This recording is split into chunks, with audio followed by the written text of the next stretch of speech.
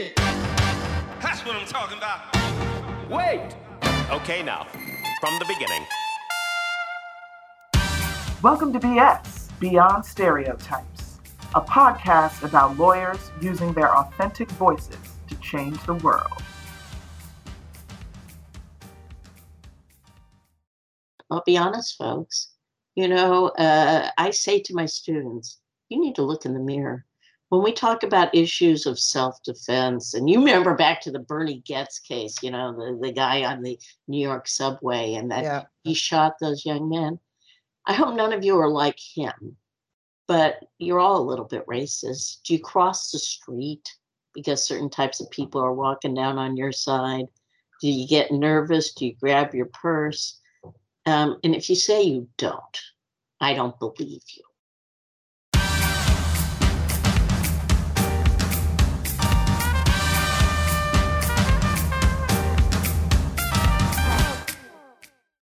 Welcome to BS, Beyond Stereotypes. I'm your host, Merle Vaughn. Here to BS with me today is Laurie Levinson, whose story I find fascinating and who will no doubt inspire all of you to embrace your authenticity. Hey, Laurie, how are you? Hey, Merle, this is wonderful. Thank you for inviting me. Well, thanks for joining us. I'm really honored to have you here. I usually only get to talk to you at Thanksgiving dinner. And that's fun too. So just to give our audience an idea of who we're talking to, I have to say that I Googled Laurie and up came a Wikipedia page, and I was like, oh, I knew you were a badass, but now I really know you're a badass. Laurie is a professor of law and William M. Raines Fellow and the David W. Burkham Chair in Ethical Advocacy, try saying that 5 times fast, and the director of the Center for Legal Advocacy at Loyola Law School, at Loyola Marymount University in Los Angeles. She teaches various classes, most of which I did not get great grades in.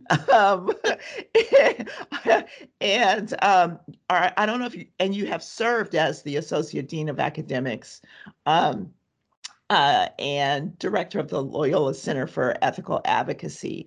You attended Stanford University undergrad, UCLA Law School with my husband, Jeff Lasley. And it seems like half of the people I've interviewed have been classmates of Jeff's. So very memorable. You guys had a great class. I know that you also, the way I know you best is as a parent at Harvard Westlake. Our daughters were there together. And my favorite memory of you is at the basketball games, passing out halftime holla. So, welcome to BS, Laurie. Appreciate your being here. Thank you. I am really happy to be here. And what did I leave out? Because I don't, you never know how accurate these things are. No, I think you basically described who I am. I'm a nerdy law professor. I've been teaching since the earth cooled. I've had over 10,000 students and I love it. I've taught at every level. I've taught as a law professor. I've even taught those kids at Harvard Westlake. I guess the only other thing I would add to all this is that I had the privilege of starting what's called Loyola's Project for the Innocent.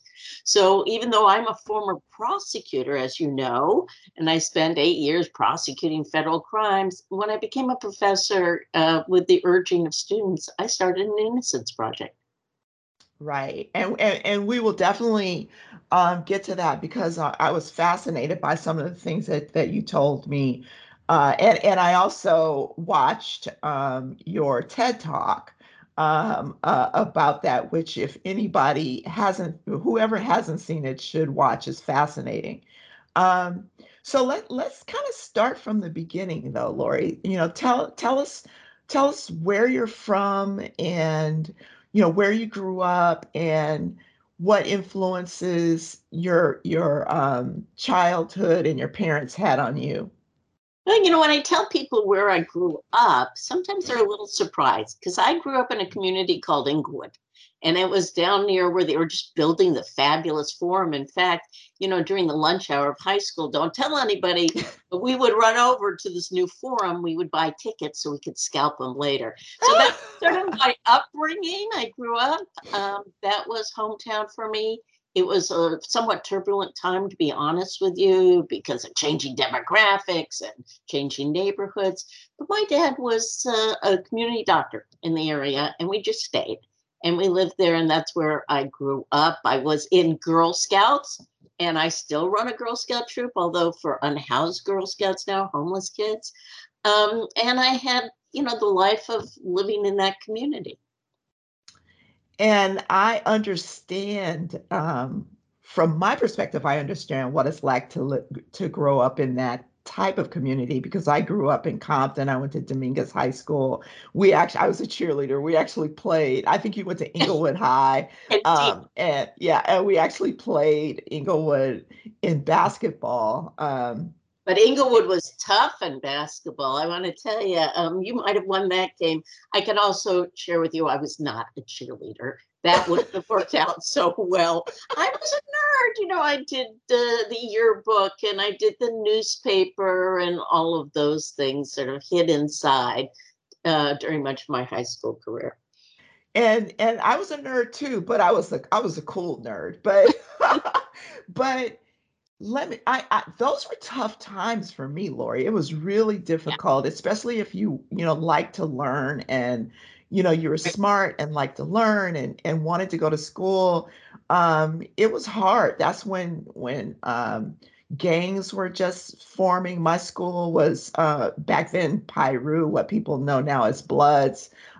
You had to have experienced some of that, and I was mortified.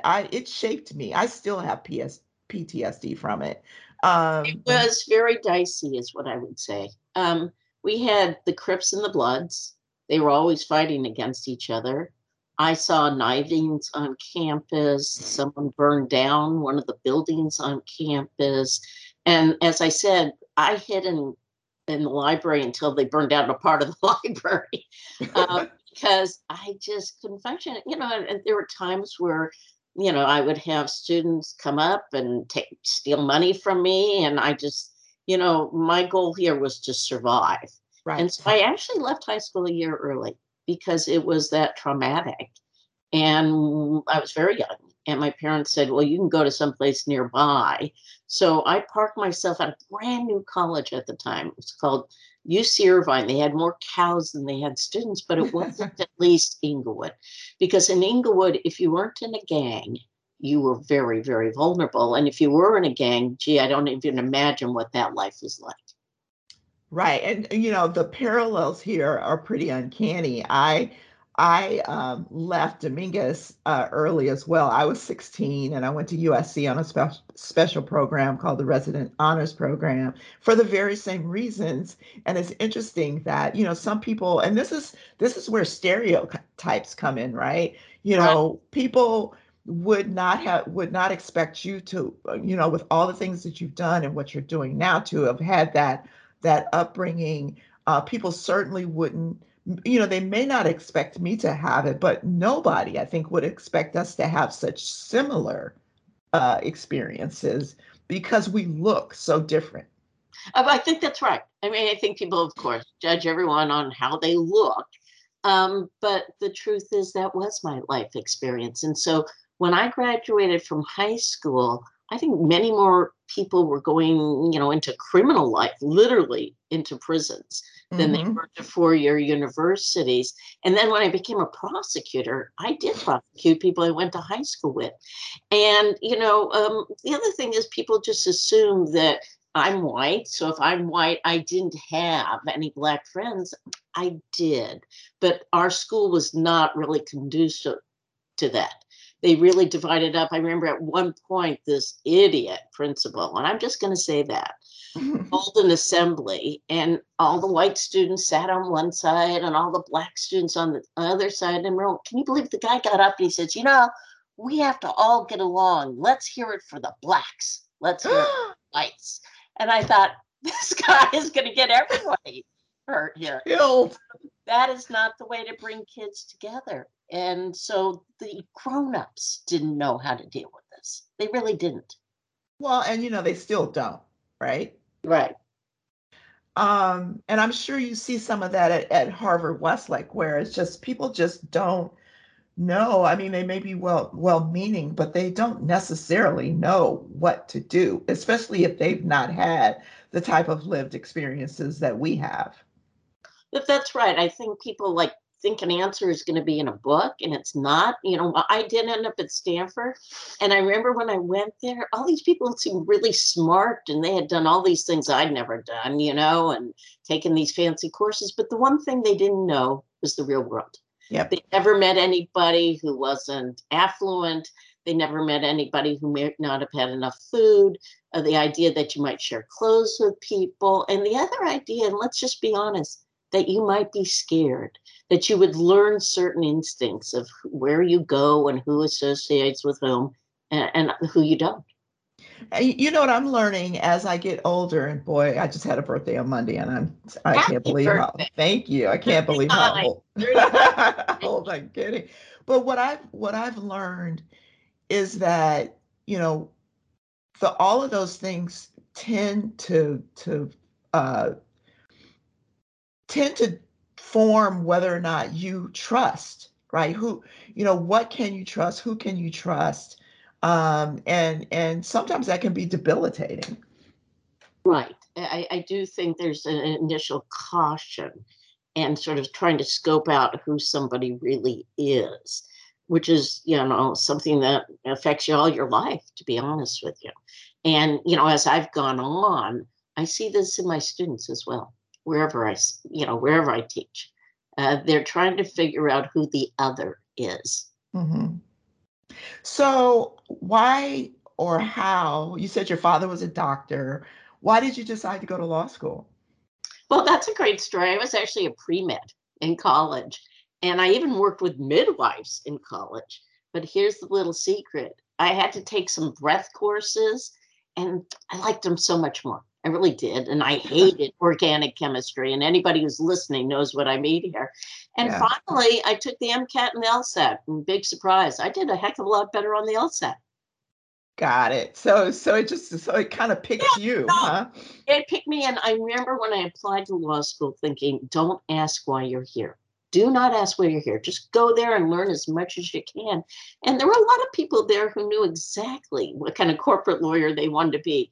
But I didn't. I just thought, boy, isn't this stuff interesting? It's an orderly world. And maybe the fact that I had so much disorder earlier in my life, this had a big appeal to me. And so you graduated from law school and you clerked for the Third Circuit?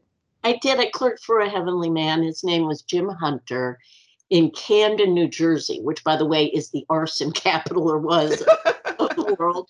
When I showed up for my clerkship, the judge handed me mace and a very large co-clerk and said, this is what you will need. Now, this may be the only time, having lived in Inglewood, I kind of sort of said, okay, I can maneuver this. It was a very depressed area at the time. The only company there was Campbell's Soup wafting through the air. Since then, they've gotten big industry. They got a prison. So that elevated the living status of people.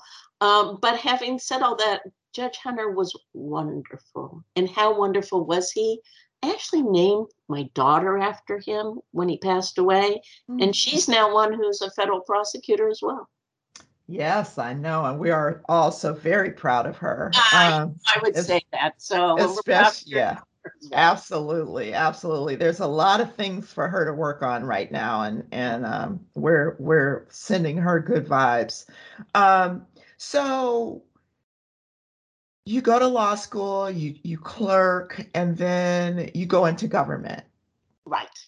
And that was very strategic. I took a look at the world and said, where would they let somebody like me, like this small Jewish girl, get in the courtroom and try some cases? And I realized these big law firms, they would never do that. I would spend years just writing memos and the like. And so, I had never heard of the U.S. Attorney's Office, but one of my mentors in law school said, the new U.S. Attorney is a former student of mine.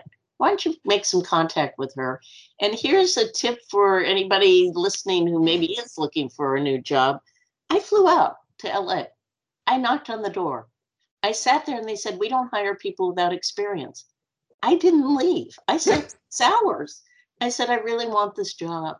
And then I ended up talking to the chief of criminal, who he didn't really care what I knew about the law. I had tutored the Stanford football players. He loved Stanford football, and I was hired. And it's funny, as a recruiter, those are the kind of things, that's why we tell people to make sure that they put interesting things on their resume, things that maybe, because again, because of stereotypes, right? And Right. and maybe even some conscious or unconscious biases. You're always trying to find common ground with folks, and you can pretty much do it with everyone, if you're willing to be a little bit vulnerable and open. I think that's great advice, because that's true. You know what? Nobody saw me, I think, as the trial lawyer.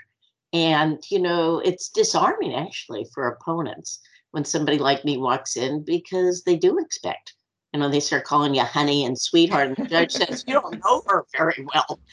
She's from Inglewood. She's got mace. Exactly. So, it can sometimes be to your benefit, but I also know that for me, I had, as you say, take risks. It's a little scary.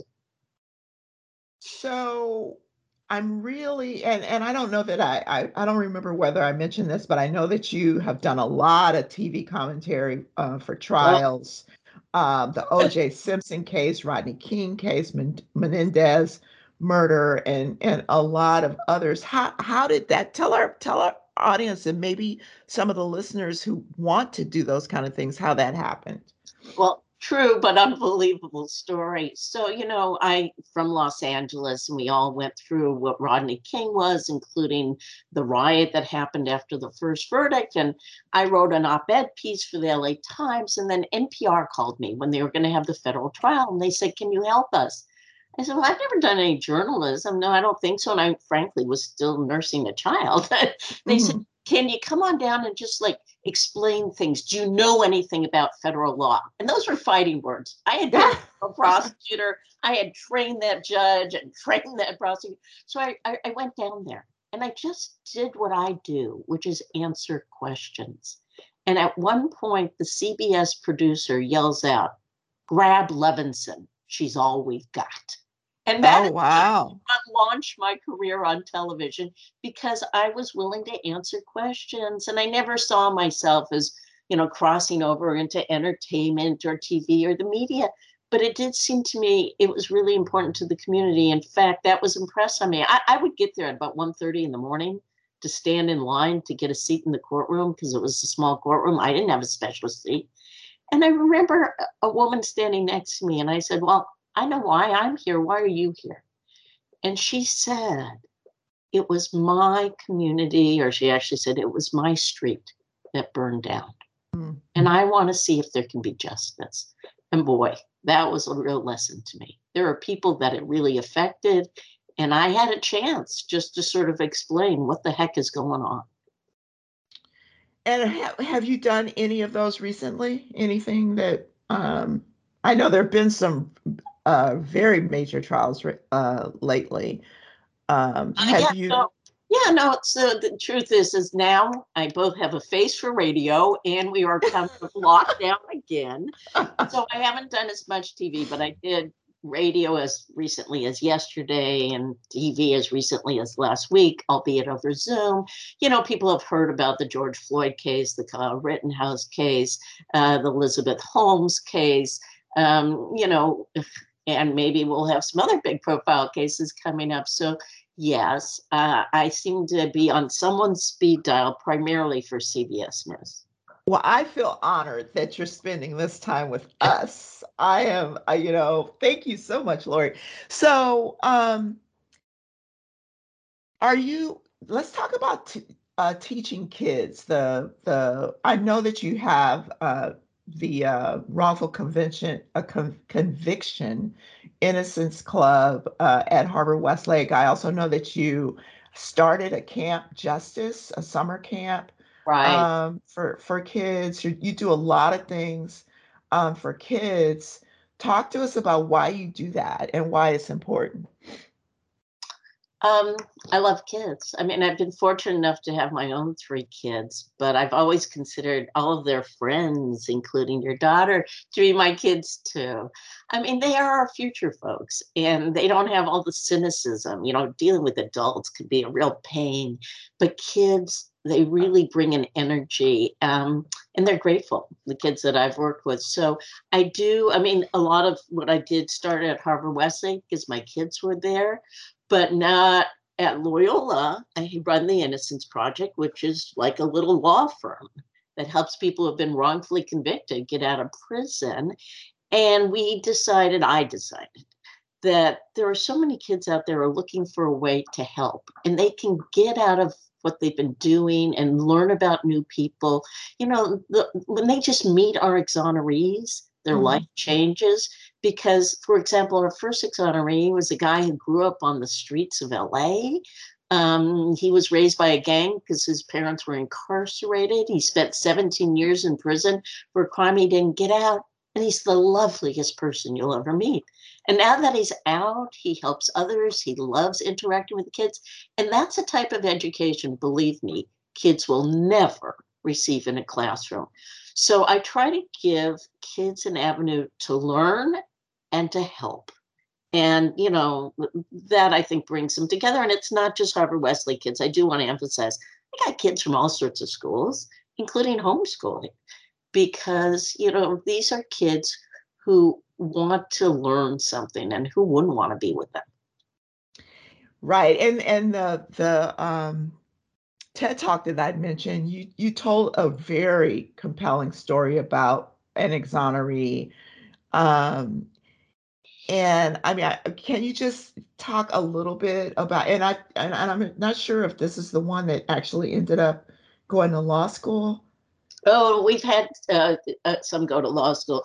The one I talked about in my TED Talk is the guy named Obie Anthony, and he's the one who grew up on the streets of LA and then in prison taught himself. I mean, that's the other impressive thing. When you hear kids complain about the classes, then you realize that you can tell them and introduce them to people who went to prison and still were able to make their lives. But more recently, there is a fellow named Jared Adams who he ended up in prison, wrongfully convicted. And when he got out, he remade his life, and he did go to law school. He did clerk for a judge. Now he has a successful practice.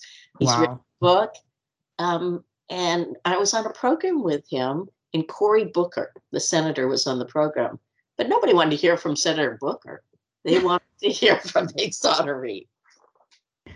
That is amazing. And one of the things that you and I kind of have chatted about before is this back to this idea of your upbringing and the fact that were uh, bullied and you had money taken from you, you were robbed and by kids and all of that. And you still and you became a prosecutor, but now, you're helping people get out of prison, and you're helping folks who might have been some of the people or their kids, maybe people who might have treated you badly. How do you justify that? You know, that is a great question because we're all just human. So, yeah, I was sort of bullied and beat up in high school. And I didn't say that the first time we talked because, again, I don't love going to that space in my memory. But there were three times that basically that happened. And that's one of the reasons I left. And then, you know, I started an Innocence Project, and my husband and I are walking from the expo line in an early evening, and we are robbed at gunpoint. Now, Mm. that is really traumatic, and I hope your listeners haven't gone through it. And I remember thinking at the time, first of all, the guy didn't know how to hold a gun, but I wasn't going to tell him the right way to do it. I was really scared, but I was definitely more scared for my husband. I knew I was just going to give this guy everything I had. And I also knew I was never going to represent him through the Innocence Project. So it took me sort of almost intellectualizing a really emotional, traumatic event to separate the two. And then to come back the next day and realize there are people who belong in prison, but not all the people we've done. And what we've done is scared ourselves. And by a result of scaring ourselves and labeling ourselves, we haven't been careful about who goes to our prisons. There are people who need to be there, probably not as long as we send them. But the guys who robbed me, they were idiot kids being jumped into a gang. And I keep thinking, just what if they had had another direction to go? Right. Justice Breyer, he's retiring, and President Biden has gone on record saying that he's going to appoint a Black female to the Supreme Court. I'd just like to hear you talk about that. Yeah, I've heard various things said like, gee, isn't that limiting him? Or why would he politically do that? Isn't that going to make all the white males or Asians or whatever angry by doing that? And I don't see that way, although I know politics is key to any appointment. So anyone who thinks Biden, the first one doing this, hasn't been paying attention. I actually think it's a great move. And I'll tell you why. First of all, we are blessed with unbelievably qualified candidates, Black women who have waited too long in line to reach the highest level. And probably, let's just take as an example, Judge Jackson on the DC Circuit, who, here's a person who has the pedigree, the Ivy League. She has served as in private practice and as a public defender. She's been a trial judge and an appellate judge. Guys have had less than that characteristics for a long time, and she is qualified. So I hope people aren't saying that just by trying to bring diversity, that we're kind of lowering the standards. We are increasing the standards. The problem with our Supreme Court always has been is that people have only seen things through a certain life experience. I would love to bring the rest of America's life experience onto a court that's deciding such important issues. Heck, they're deciding affirmative action next year. I'm going to go out on a limb here and say that Clarence Thomas does not represent the view of most African Americans who are looking at this issue. So, let's have somebody else who might be able to represent other people's views as well. Hear, hear. and it is long overdue. It's unbelievable that we're still having these conversations in 2022. I think it is, but I'm not surprised. No. Look, I mean, we haven't used the T word yet in our discussion, but what happened during the Trump administration is going to have long-lasting scars and impact on America. And one of them is this discussion, honest discussion of what difference does race and stereotype mean. And because our country's so divided, we always seem to be going to the wrong place, the bad place, that people are getting some break they don't deserve. Every single one of those women who've been mentioned, Justice Kroger on the California Supreme Court, Stacey Abrams' relative, the like, all of them are superb. There's not one lesser judge in the bunch.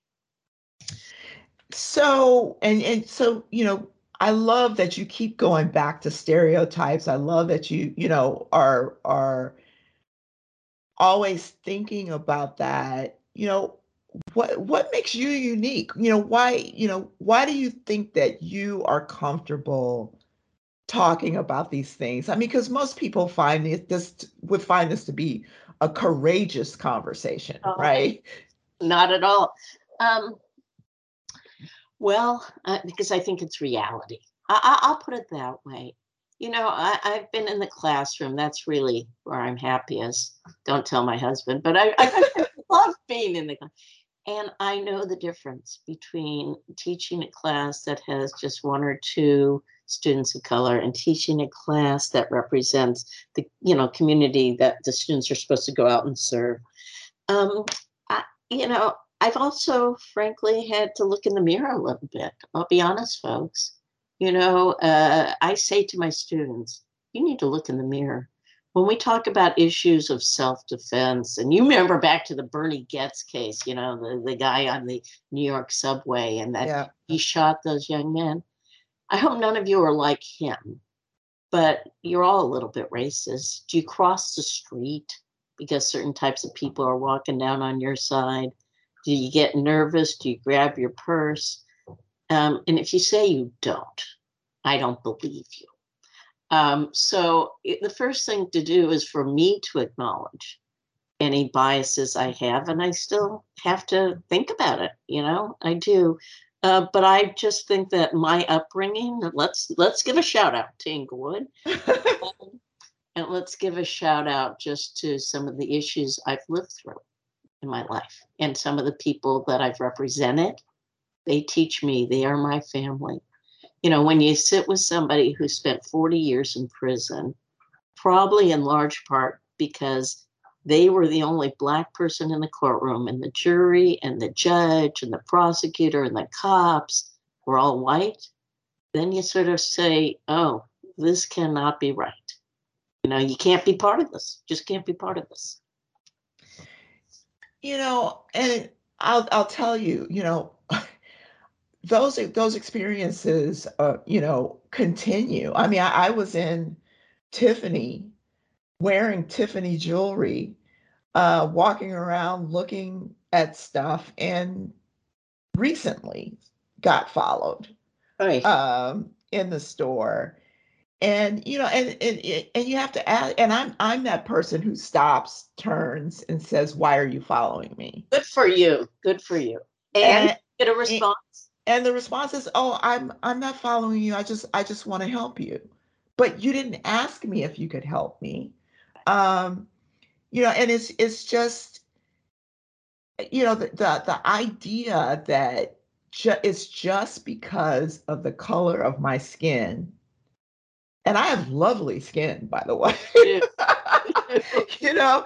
causes that type of reaction. I mean, and I'm, there shouldn't be anything frightening about me, although I've been told on many occasions that I'm intimidating and scary, but go figure. I think that means smart and accomplished, but go ahead. Thank you.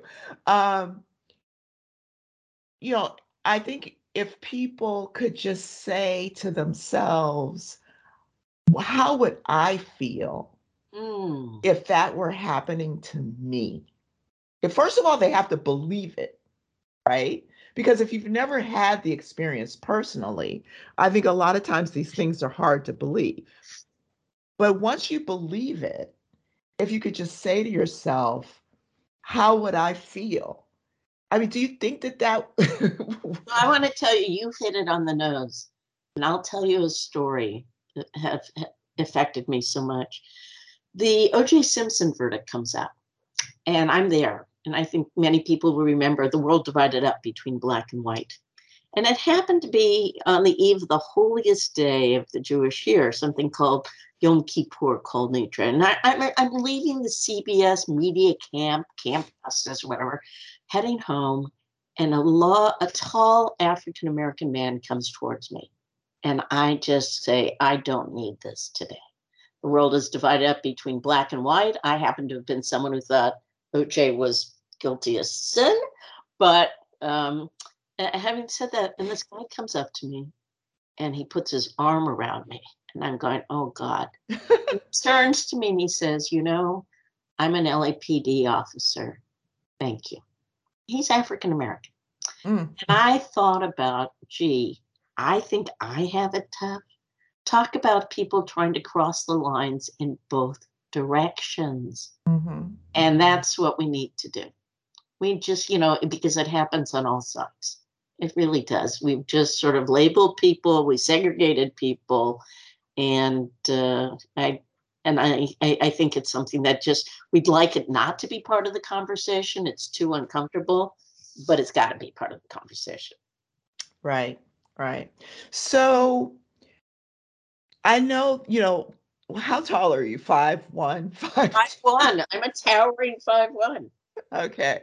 So I'm sure that people, have stereotypes about you because of your stature and all that. What other types of stereotypes do you feel like you've had to overcome? Well, I did try cases, and I did have defense lawyers sort of look down and call me little girl or honey or the like. And I remember one courtroom where the defense lawyer had done that, sort of was demeaning me. And thank God for Judge Waters. What a blessed elderly man. He calls us up at sidebar, and he says, "So, Ms. Levinson, do you want to tell opposing counsel what your nickname really is here?" Now, I don't know, you might have to censor this out, but I'll tell you, I said, "Yes, Your Honor, bitch goddess." I love it. So the stereotype was that I was just a little girl. I was young, I was small, I was short, and he was going to bully me. And so the number one stereotype, actually, and I think, this goes beyond race, and people find ways to bully each other. Yep. That's hard. Yes. And I do think that because I was bullied, I was actually a small kid until I didn't really grow until I went to college. But, and I was bullied because I was fairly short for a while and I was smart. And believe it or not, because I had long hair, that was crazy. It's like, we want to cut off your hair. But when you're bullied, at least for me, having been bullied and then you grow up and you realize you go to law school and you can fight on paper and there's ways to, you don't have to, you're not worried about physical harm anymore or fighting physically. It's really liberating Yeah, it's empowering. It's empowering. Yes. Yeah, Yes. protect yourself. And maybe that's what attracts me to the kids, is to find ways for them, because as you know, in a place like Harvard Westlake, especially, there's a certain athletic prowess that gets respect. And what I love is kids finding ways for them to be respected for nice things they do, for smart things they do. Right. Right. And I don't know about you, but one of the things that affected me by having been bullied was that I'm always rooting for the underdog. I have, I'm an ally always for the underdog, sometimes to my detriment, because I will speak up for people who didn't ask me to speak up for them. That's such a great insight. I haven't come to that insight until now with you, so I thank you. But I do obviously trend towards rooting for the underdog, even in, athletic events and clearly my clients and even the students who are struggling. Yeah, I think there's something really true about that, which is, leave no person behind. That's always been something I've embraced, I hope. And I try to teach them to embrace that too. Well, one thing that you said to me when we were talking once was you said that there are no disposable people. I wrote that down because I think that that's a beautiful way of looking at life. That is our motto. That is on our t-shirts. Two things on our t-shirts. One is, who can I help today? And there are no disposable people. And I actually learned that from inmates. They feel like somebody's put them in a big waste bin and they're not even people anymore. And I think that, maybe some of my religious background too sort of says that's wrong. That's just wrong. So, what words of encouragement or advice do you have? Because I would say that you're one of the most. I love authentic people. I strive to stay authentic, and you're one of the most authentic people I know. Like you would bring birthday cakes to high school for the whole school, and which most kids would be totally embarrassed by, and your kids loved it. Like I said, halftime holla. I had never had holla until I had it at halftime at a Harvard Westlake a game. You embody authenticity. What and you've done well. And that's what I want to encourage. I want to encourage people to get beyond the stereotypes and also stay authentic. What advice or words of encouragement do you have for our audience about that? Wow. Well, I guess the first thing that comes to mind is to listen to you, Merle, because I think I've learned so much even on this call. I just enjoy being who you are. Like yourself a little bit, like who you are. And you're right. Halftime Holla, Friday nights have always been special for us because for us it's the Sabbath. So if I'm going out there, I'm bringing it with me. I tell stories about myself because that's the only way I think people will know who the real me is. So maybe one way to say to people is the real you is great. You don't have to be anyone other than the real you. You just have to share it with other people, and then they'll love it too.